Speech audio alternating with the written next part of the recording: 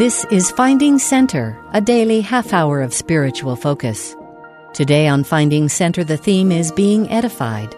Amy Peterson Jensen, chair of the BYU Department of Theater and Media Arts when this devotional was given, will give her talk entitled Some Hopeful Words on Media and Agency.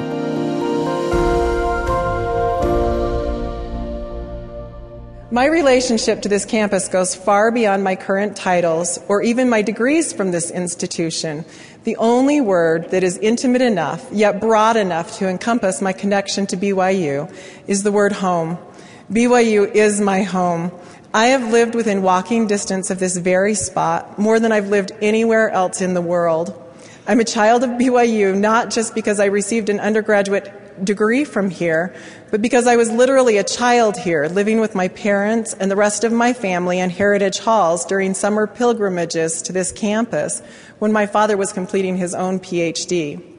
I have learned on this campus, I have grown on this campus, and I have discovered great things about myself and about you. Much of my research is dedicated to observations of your generation, and I have to admit, you have much to be proud of. A recent column in the New York Times Magazine noted that young people today are more averse to risky behavior than their parents were at the same age. Drug and alcohol use, smoking and sexual activity have all been in sharp decline in your demographic during the past 20 years. Also, the financial firm Charles Schwab believes that you are more financially savvy and better savers than your parents.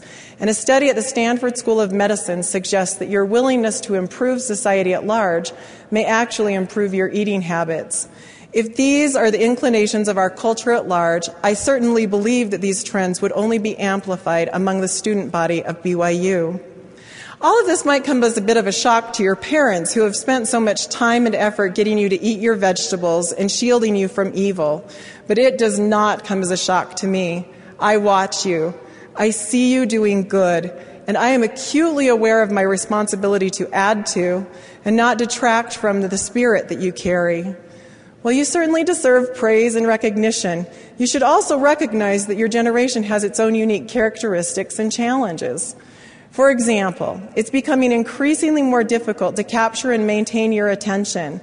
I know that many of you are multitasking at this very moment, doing your homework, checking your Facebook accounts, answering emails, texting your friends about your lunch plans, or even shopping. All of these things are available to you here in the Marriott Center through the devices we carry in our pockets. Tools and technologies that are increasingly becoming vital parts of our work, our play, our families, and our very identity. I'm addicted too. If you would have told me at age 30, just a little while ago, that I would feel completely lost without a cell phone, I would never have believed you. Now my iPhone is almost always within reach. It's likely that my children believe that my most important possession is my MacBook Air, that doesn't just rest on my kitchen counter, but is usually open and on whenever I'm in the house. If I hear my children cheering from the basement, "Go, Mama, go," I know that they're actually not cheering for me, but rather my me on the Wii. I know that there's excellent cell and Wi-Fi service here in the Marriott Center, because on any other Tuesday, you'd find me answering emails and texting my husband to arrange my own lunch plans. So please understand that my task here today is not to scold or reprimand you for spending so much time on Facebook or for carrying your phone to class, though others might. Rather, I will try to give you some hopeful and helpful words about how our spiritual life might intersect with the world of data and devices that swirls around us. Out of respect for you and in fear of this podium and this occasion, I have sought desperately for the Spirit to guide me to the doctrines I should emphasize and the truths that I should share. In answer to my fervent prayers, the Spirit has guided me again and again to two doctrines that were central to one of the most revered devotionals ever given at BYU, one I have personal experience with. On January 12, 1988, I sat in this very space, in one of the chairs that you are sitting in today. I had just turned 20. Within the next 2 years, I would be married and would be working in the public schools as a school teacher. In that moment, though, I was still preparing for all of that. I was much closer to who you are than to who I am now. I was at the beginning of learning who I was and who I wanted to be in the world. Like you, I was learning that our existence here on earth is difficult, wonderful, terrifying, and beautiful. While I did not know yet that people die young and old, I did not know that who I married would have moment-to-moment impact on who I became. I did not know that babies don't come just because we think they should, even if our begging is sincere. I did know that I was a daughter of our Heavenly Father. I knew that I loved Him, and more importantly, that He loved me. I knew that the president of the university at this time was wise, and that he loved the students here on campus very much. That is why I was sitting in this space, ready to receive personal revelation. That revelation came in the form of a devotional talk delivered by then University President Jeffrey R. Holland. It was entitled Of Souls, Symbols, and Sacraments. And in it, he provided profound doctrines in answer to the question of why be morally clean. My comments today should not be viewed in any way as an extension or a commentary on those beautiful words. Elder Holland was quite specific and complete in covering his subject, which needs no elaboration from me. And I encourage all of you to review that talk directly from the perspective and context it was originally given. However, I believe that two doctrines that he spoke of that day, the doctrine of the soul and the doctrine of the sacrament, have profound implications for our mediated interactions with the world. First, the doctrine of the soul. In his devotional address, Elder Holland taught that, quote, "We must understand the revealed, restored Latter-day Saint doctrine of the soul and the high and inextricable part the body plays in that doctrine," end quote. In support of that statement, he cited Doctrine and Covenants, section 88, verse 15, which says the spirit and the body are the soul of man. With this in mind, I want to call to your attention the ways that mass communications technologies impact your body and therefore your soul. I also want you to be conscious of the way the world is impacted by your soul and therefore your body. In very real ways, communications technologies allow us to project our bodies or our souls across vast geographies. The very nature of our presence is rapidly changing and expanding. As with all things here in our second estate, there are some spiritual disadvantages of these new abilities that stand in opposition to their obvious rewards. Please know that I am not speaking of theoretical or metaphysical notions. Rather, I'm speaking of very practical and actual effects that I know that you and I have experienced. For example, my texting or emailing before and even during the devotional has an effect on my presence here. My iPhone enables me to divide my presence. While I might be seated here, part of my attention, part of my soul is back at the office, where the concerns of the email I'm reading are properly housed. And another part of my soul is in the company of the person that I'm texting, inevitably miles away from the location of my ears. Such a disbursement of my soul has prevented me on occasion from participating in the devotional with my complete presence. And I've learned that receiving a message through the Spirit is dependent upon my willingness to listen to that message with my whole soul. We should acknowledge that cell phones and laptops carry no secret powers that will push us towards one side or the other of the war that began in heaven. They are simply tools that amplify the choices we make through our own agency. I know that you regularly hear of the pitfalls and dangers that do exist as part of our mediated culture. But there is opposition in all things. And in opposition to those things that often dominate our discussions of the internet and all things mediated is an explosion in the availability of all that is virtuous, lovely, and of good report. Agency was the issue in the beginning, and agency, personal, private, moment-to-moment agency is the issue for you and I today. In 2 Nephi chapter 2, verse 26, Lehi explains that because we have been redeemed from the fall, we have become free forever, knowing good from evil, to act for ourselves and not to be acted upon. I take this as a scriptural promise that our agency will never be overwhelmed by technology. Indeed, I believe that our agency has been enhanced by technology, allowing us at every moment to choose the better parts of our world. Lehi goes on in the next verse to state, all things are given us. Clearly that phrase, all things, applies to our world of digital information and Google. All things truly have been given us, good and bad, not just to tempt us on the one hand or to demonstrate our righteousness to ourselves on the other. All things have been given to us, and the act of choosing from among those things or exercising our agency alters the nature of our eternal souls. Each time we choose light and truth and righteousness, we are becoming more like our Heavenly Father, and we develop some of His most important characteristics. We expand our knowledge. We increase our capacities. We grow in our compassion and love for others. We build our testimonies. All of these rewards come because our most important act of agency is when we choose to see things from the perspective of eternity. We choose to see things through the vision of our Heavenly Father. Such vision requires faith to see things as they actually are and not as they appear. Your agency gives you a way to develop this type of vision for yourself. And you can also help others, including those that are most dear to you, develop that vision. The records that we keep can be incredibly powerful in building the faith of ourselves and those that are most important to us. And that faith will help us see into the eternities. When I was a child, President Spencer W. Kimball regularly told members of the church to keep a journal as a record of our faith that would later benefit our families. When I was about to be married, my BYU stake president gave me some good advice. He told me to take pictures and document my life and my marriage and my family. He explained that this would benefit my children because they would see that my husband and I existed before they were born, that we loved each other, and that important things happened that they didn't necessarily remember. He said that a record of our life through our pictures would give our children a sense of eternity because they would have evidence of good and happy and worthy things beyond their own experience. How are you keeping records of the good and happy and worthy things in your life? We all have the opportunity and the responsibility to be record keepers. Beyond journals and photographs, we now have at our disposal an immense system of record keeping and sharing. Our blogs, family videos, Facebook pages, and tweets are all opportunities to inject goodness and testimony and faith into the world.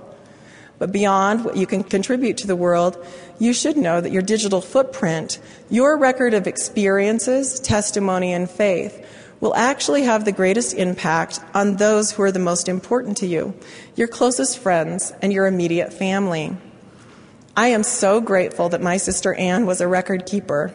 She was also a mom, an 8th grade reading and writing teacher, a Laurel advisor, a runner, a photographer, a sharer of recipes, and a blogger. She loved using technologies to improve her life and to reach out to others. 2.5 years ago, this beautiful sister of mine was engaged in a brutal war with metastatic melanoma.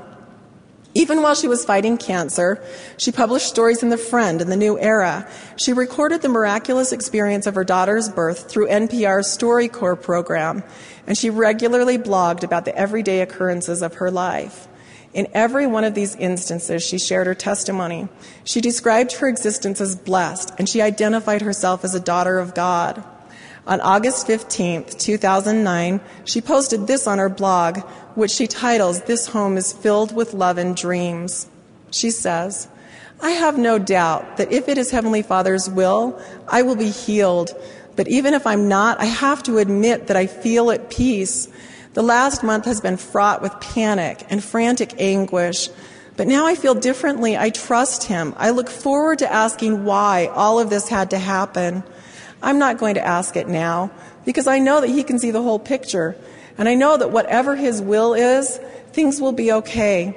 My girls will be okay because they have Ward. I know that Ward will be okay because he has them. And we all have each other forever. And that's what really matters." 7 days later, my sister Anne passed away. Her body is buried on a peaceful hill in Eden, Utah, where she lived with her husband, Ward, and their 3 daughters. Most of the time, she feels very far away. But when I read those words from her blog, I feel her presence. And I know her spirit and her body, her fierce and gentle soul, is not lost. Those words have power to bring Anne's presence to me. And more than that, those words have the power to transport a portion of my soul backwards to a time before cancer and loss, and forward to a time of resurrection and reunion. Those words, that testimony, help me to feel eternity. Anne, like me, was also an avid consumer of mediated messages. She read widely. She loved a good movie. However, even before the weight of her mortality began to rest on her, she was consistent in her view that she was participating in a process that had eternal significance.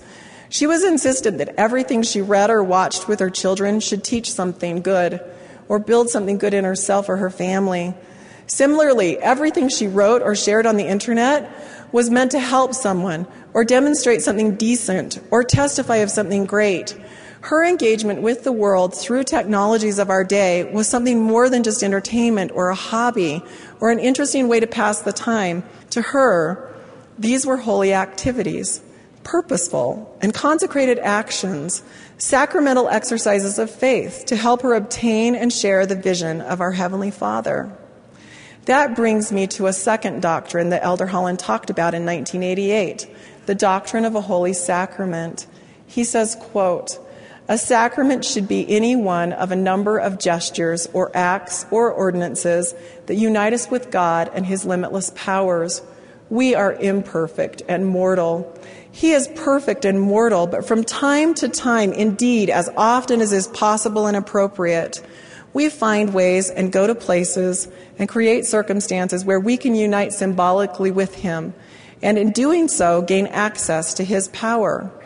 Those special moments of union with God are sacramental moments, such as kneeling at a marriage altar or blessing a newborn baby or partaking of the emblems of the Lord's Supper. This latter ordinance is the one we in the Church have come to associate most traditionally with the word sacrament, though it is technically only one of many such moments when we formally take the hand of God and feel His divine power." End quote. In a world where all things are delivered to us electronically, a world where light and darkness are divided by a small number of keystrokes or even the click of a mouse, a world where what you see is determined much more by the perceptions of your heart than the function of your eyes, in this world, we must make our use of technology and media a holy sacrament. When we engage with this world through digital devices, we must take every opportunity to formally take the hand of God and feel His divine power as He alters our vision to see things as they really are. Now, when we are discerning from the myriad of messages that swirl around us every day, we must create those sacramental conditions on a moment-to-moment basis. This means that we must not take our souls to places the Spirit cannot follow.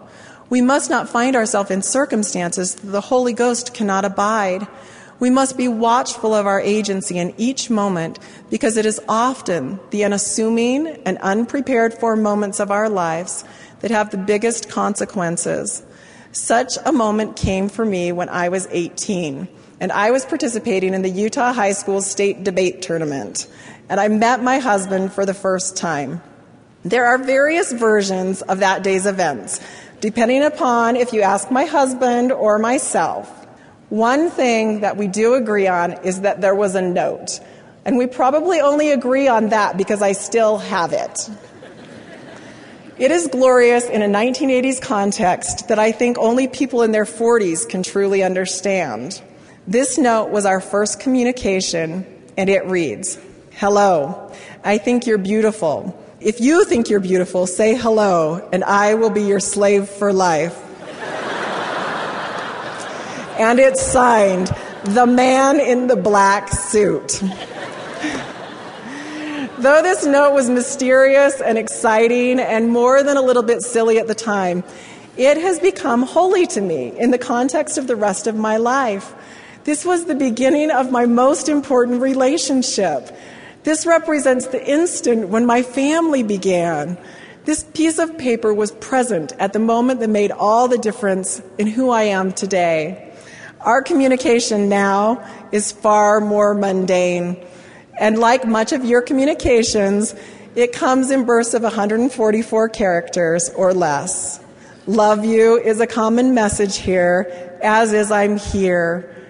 To me, our text messages are just as holy as that first note, because they represent consecrated efforts to serve, cheer, and comfort and care for one another.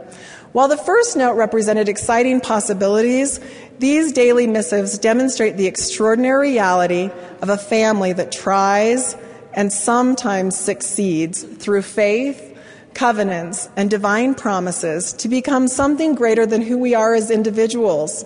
Our texts are sacramental to me because they are evidence of a partnership between imperfect people and a perfect deity that is active in our efforts to improve the daily condition of our souls. We facilitate this improvement through conversations, sometimes through text, sometimes through emails, often even in person. The tools of technology that surround us are easily tasked to our benefit and refinement when they facilitate conversations rather than simply transport communications. Conversations, by definition, are interchange, a back and forth or give and take where we listen and respond. The best conversations that we have often become moments of private repentance because conversations are often places where we change our minds, where we find a new path, or where we decide to do better. The changes we make to our souls in these moments are usually small, simple, incremental, comforting, and productive. You can often tell if the media and technologies in your life are having a positive or negative effect on your soul by the quality of media conversations you are having. We should regularly ask ourselves 3 questions. First, am I having media conversations or am I simply consuming it? As a media scholar, I can tell you that simply consuming media messages is one of the most destructive things we can do to ourselves. The changes that unchallenged consumption have on your soul are also small, simple, and incremental, but they are oriented towards your eventual destruction. Second, what conversations am I having about media with my family and those closest to me? Any media practice that discourages conversations with others or is focused inwardly on your appetites rather outwardly on others will rob you of your faith and prove debilitating to your soul. Third, what am I doing to improve the conversations around me when I use media to communicate? Remember, you can find ways and you can go places and create circumstances where you can unite symbolically with your Heavenly Father. And in doing so, you can gain moment-to-moment access to His power. As I said before, I know that you're good. Your potential for greatness and beauty and everything exciting and happy and wonderful, it's palpable to me and almost overwhelming sometimes. However, I also know that many of you now and all of you eventually will come to a place of trial and desperation. That is the moment when I hope your faith is sufficient for you to ask for your own miracle. When I had been married for 10 years, I reached the shores of my own personal Red Sea. My thwarted desire to become a mother had slowly turned my gaze inward and changed my vision until I began to see only bitter disappointment. Wanting a family is certainly not an inappropriate desire, but the focus of my wanting was inward, on what I was lacking and what I believed heaven was denying me. My frustration began to have a tremendous impact on my faith. I was no longer in a position to receive answers to my prayers because my gaze was locked on my discontent and my struggle to push it further and further inside my broken heart. Feeling cut off from God, my prayers became mechanical as I feared even asking for what I wanted most. I know that soul searching is usually the prescription that we receive in such circumstances, but I had searched my soul and I had found no solutions. However, a gentle bit of family inspiration led my husband and I to change our gaze and seek the vision of the Lord. We resolved to look outward to the souls of those around us. We threw ourselves into our church callings, reasoning that if we were faithful in our responsibilities, we could at least feel comfortable as we approached the throne of God and asked for a miracle. That is where I learned that the primary way that our Heavenly Father delivers miracles is through the souls of other beings. And we have a familiar term for those beings. We call them angels. In this circumstance, my angel's name was Julia Matson. And it turns out that the answers to my prayers weren't found through soul searching, but through visiting teaching. Julia was a medical student at the University of Illinois and my visiting teaching companion. Her inspired questioning, patient listening, and knowledge of medical practices and insurance companies' peculiarities opened the door to precisely the miracle I had been seeking. Because of Julia Matson, the right doctors were found, the proper measures were taken, and my whispered prayers were answered. Our twin daughters were born the following year at the end of my first semester here as a professor at BYU. They were 2 months early. They were in the neonatal intensive care unit. They were in heavily monitored incubators. They were fighting to breathe and even to live. Our loved ones were deeply concerned for us and for them. But my husband and I were happy, even fearless in the face of these challenges. We had experienced our own personal parting of the Red Sea. We knew that we had entered our own promised land. Your promised lands await you, but it requires faith to get there. And that faith must be developed through your everyday practices, in your everyday world.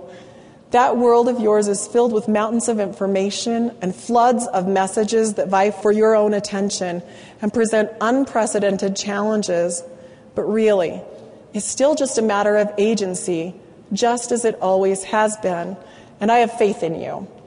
Choose to be a record keeper. It will build your faith and the faith of those around you. Choose to engage in active media conversations and avoid passive media consumption.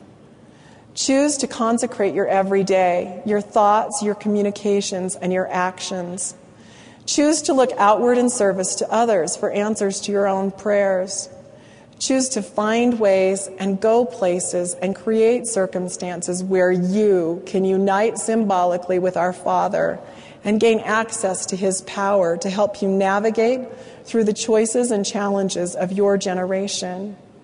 For this is life eternal, that you, in your world, with the tools of your day and the practices of your everyday life, that you will come to know the true and living God and Jesus Christ, whom He has sent. Of this I testify in the name of Jesus Christ. Amen. You've been listening to Finding Center. Join us every weekday for a half hour of inspiration and spiritual focus. Today's theme was being edified. Amy Peterson Jensen gave her devotional entitled Some Hopeful Words on Media and Agency. Speeches on Finding Center are often edited for broadcast. Find links to the full talks and access the rest of our Finding Center episodes on the free BYU Radio app, available wherever you get your apps.